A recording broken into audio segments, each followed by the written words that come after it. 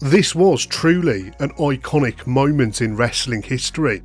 Fans had waited almost a decade and a half, and many fans thought it would just never happen, but at the Survivor Series in 2014, Sting finally debuted in WWE.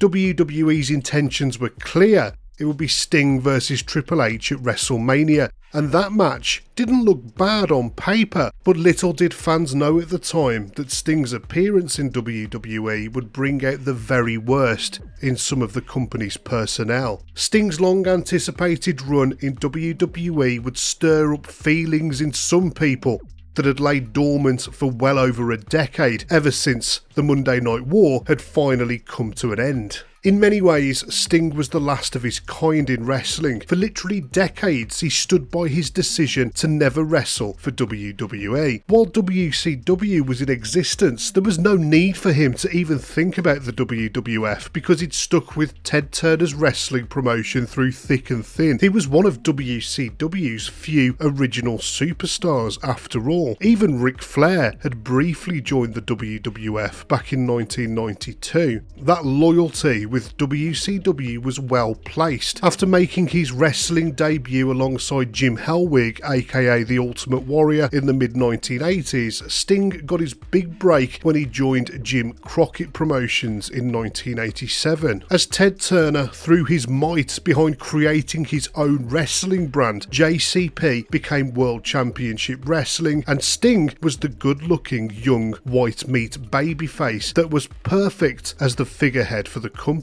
Sting had already proven himself in thrilling matches against Ric Flair, and in the years that followed, he won the World Heavyweight Championship multiple times in contests against the likes of Lex Luger, Vader, and the Great Muta. Those early years in WCW were rocky, but Sting stuck with the company through thick and thin, from the highs of championship matches against Flair to the lows of having to team up with the likes of RoboCop. And yet Sting weathered the storm and dutifully carried on. As Eric Bischoff took the helm of WCW as executive producer in 1993, he slowly started turning the company around. Despite some missteps, Bischoff made radical on-screen and off-screen decisions about the company that led to it becoming a legitimate number 2 contender to the WWF rather than a distant second place. Bischoff certainly recognised Sting for being one of WCW's most important players, but the arrival of Hulk Hogan in the company upset the balance for everyone. Hogan, as a major wrestling icon, was immediately positioned as the top star of WCW, which led to a shift in focus towards him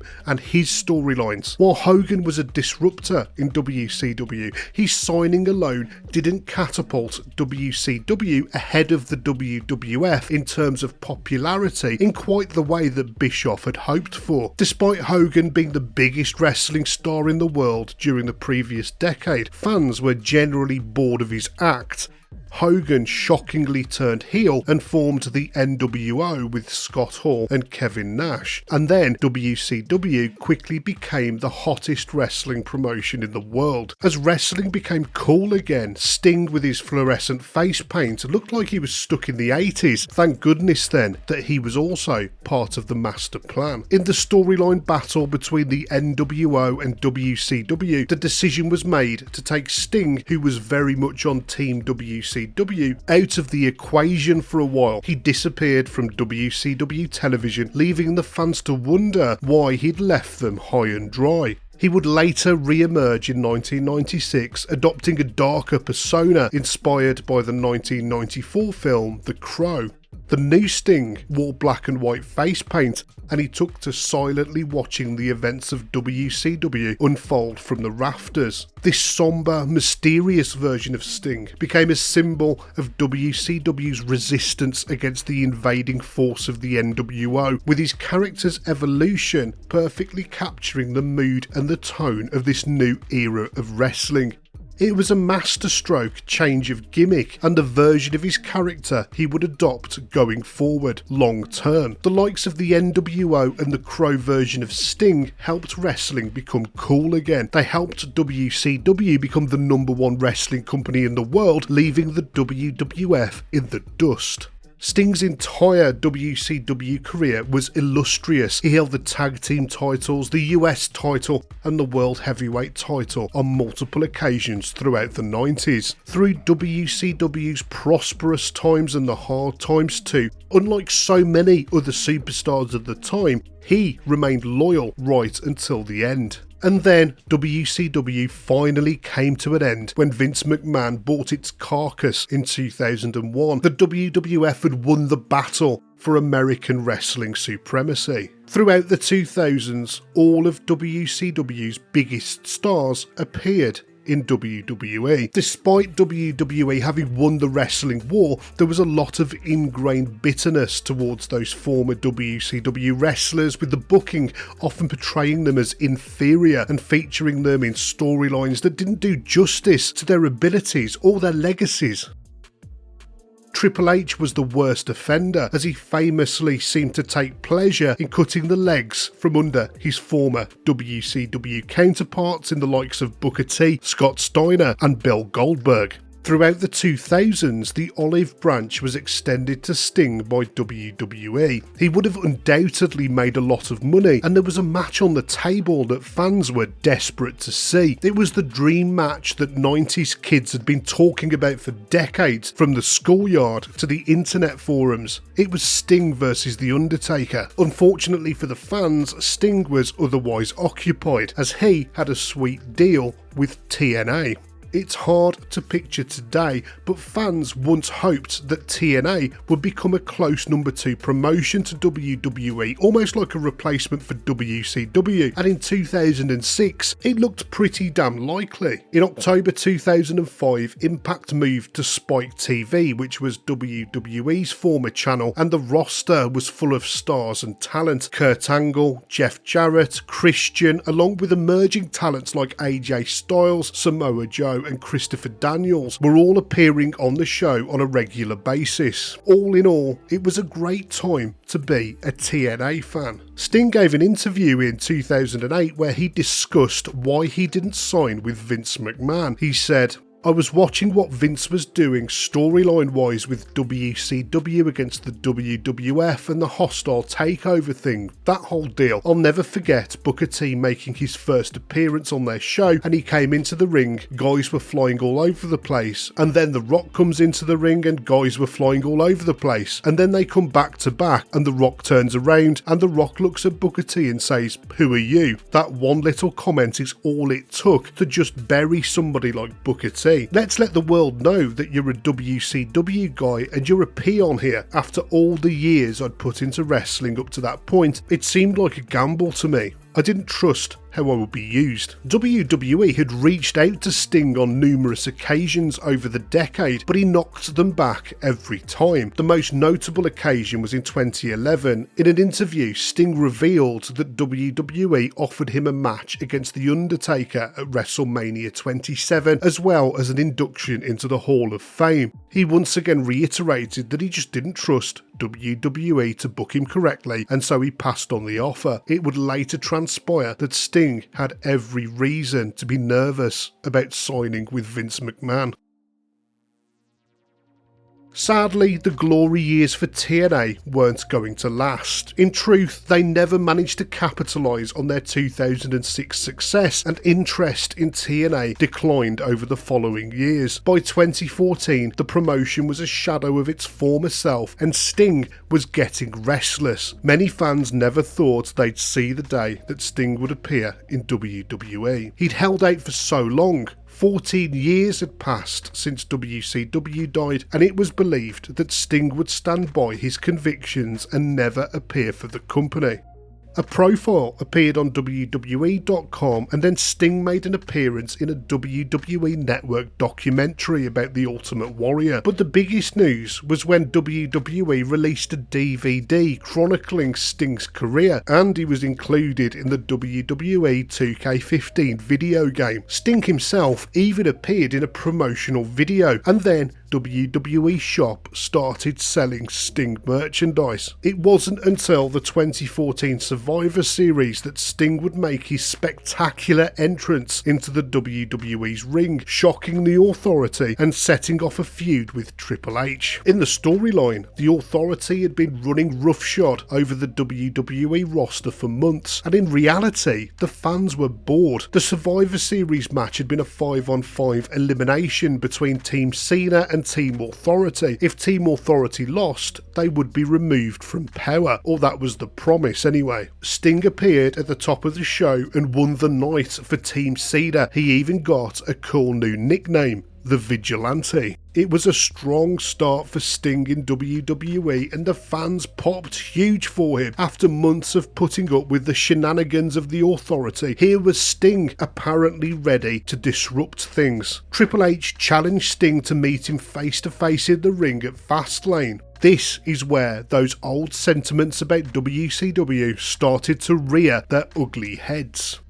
The lights dimmed and music played. Then a video began to play on the Titantron. The lights went out, and when they returned, a fake Sting was in the ring. The video on the screen concluded with the words, "I accept." There was undeniably a sense of dread amongst the fans. The WWE versus WCW story had been told several times since 2001, and it always ended the same way, with WWE winning in the end. At Fastlane, Triple H went on to claim that Sting was the face of WCW, the company that Triple H had helped to dismantle 14 years before, and that Sting had always avoided WWE because he knew that Triple H would personally expose him. Triple H admitted that he admired Sting's dedication to WCW even as it sank. He said that Sting could live on forever through the WWE network and DVDs, and could even be inducted into the Hall of Fame. He declared that 2015 could be Sting's biggest year yet, or they could do it the other way, and if Sting continued to disrespect him, he'd be erased from history. Triple H attempted a cheap shot on Sting and then reached for his sledgehammer. Sting countered by whipping out his iconic baseball bat. Sting forced Triple H to cower in the corner as he pointed to the WrestleMania sign. Sting came out of the Fastlane confrontation looking incredibly strong. Once again, WWE didn't do his character dirty, not yet anyway. They allowed Sting's character to match the same one that we used to love back in 1997, baseball bat and all. That would be the peak of Sting's character in WWE, and it all went downhill from here. At WrestleMania 31, it will be Triple H versus Sting in a no disqualification match. The first half of the match was typical of Triple H's latter career efforts. It was slow and lumbering for the most part. Sting had Triple H in the Scorpion Deathlock, which prompted DX to rush into the ring. While Sting fended off Billy Gunn, Road Dogg and X-Pac, the NWO appeared to intervene on Sting's behalf. The NWO fended off DX, but then Shawn Michaels appeared and hit Sting with a sweet chin music. Triple H found his sledgehammer and attacked Sting, finishing him off once and for all. Triple H and Team WWE had beaten the last remaining WCW superstar. What a surprise. The match itself was an interference-filled mess, and it made no logical sense. For a significant portion of Sting's career, he had fought against the NWO, not alongside them. Plus, fans knew about the Clique. Most of the NWO and DX members were best friends in the Clique anyway, so the conflict during this match didn't make any sense, and it didn't feel genuine. What followed WrestleMania was a disappointing washout too, as Sting entered into a feud with Seth Rollins. Rollins was the World Heavyweight Champion at the time and was still a full member of the Authority. It made sense for Sting to go after Rollins under those circumstances, but it would have made a hell of a lot more sense had he beaten Triple H at WrestleMania. The Night of Champions match between the men would prove to be a turning point for Sting's WWE run, but not in the way that anyone had hoped. During the match, Rollins executed a turnbuckle powerbomb on Sting, causing him to suffer a legitimate neck injury. Ultimately, Rollins retained his WWE title, and the match marked the end of Sting's brief in-ring career with WWE. It was the right thing for Sting to do to put over the younger Seth Rollins, but it just didn't hold any weight because Sting was already a loser in WWE. Just like we saw with Scott Steiner and Goldberg before him, Sting got off to a great start in the company. The vigilante angle was really good, the fans popped huge when he first appeared, and yet certain players in the company obviously couldn't let the past go. But who was this sentiment coming from? It's easy to point the finger at Triple H, but in a 2016 interview, Sting said, "I always had this feeling that Vince wanted me more to undermine WCW than he did as a talent." They put Sting in the Hall of Fame in 2016, where he announced his retirement from wrestling. In the end, we never got to see the match that had been anticipated for decades, which was Sting versus The Undertaker. That both men were active on the roster at the same time, and we didn't get this match is truly bad booking on behalf of WWE. Sting wanted that match to happen in some capacity too. On the AEW Unrestricted podcast, he said, "I didn't want to end the way it ended. I was pushing to get a cinema-style match with Undertaker. For probably a litany of reasons, it just wasn't going to happen. When Tony Khan called and spoke with me, he said, 'Are you interested in doing cinema-style matches?' I said, 'Yeah, I am. I'd like to come back and do that and not disappear with my tail between my legs. I don't have to go out on top. I'd just like to go out in a positive light.'" Thank goodness for Tony Khan and All Elite Wrestling then, as Sting was given the opportunity to play out the final stages of his career on his own terms. It's just a shame that Vince McMahon couldn't extend him the same courtesy back in 2015.